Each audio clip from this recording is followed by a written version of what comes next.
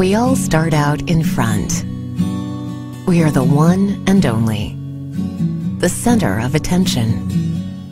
And then something changes, and the spotlight is no longer on us and us alone.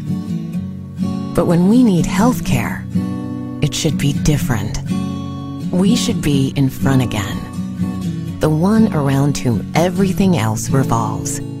Because if we are not, then what does it all mean? The MRIs and ICUs, the emergency rooms and laboratories.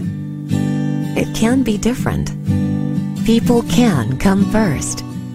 And when we are patients, isn't that exactly where we should be?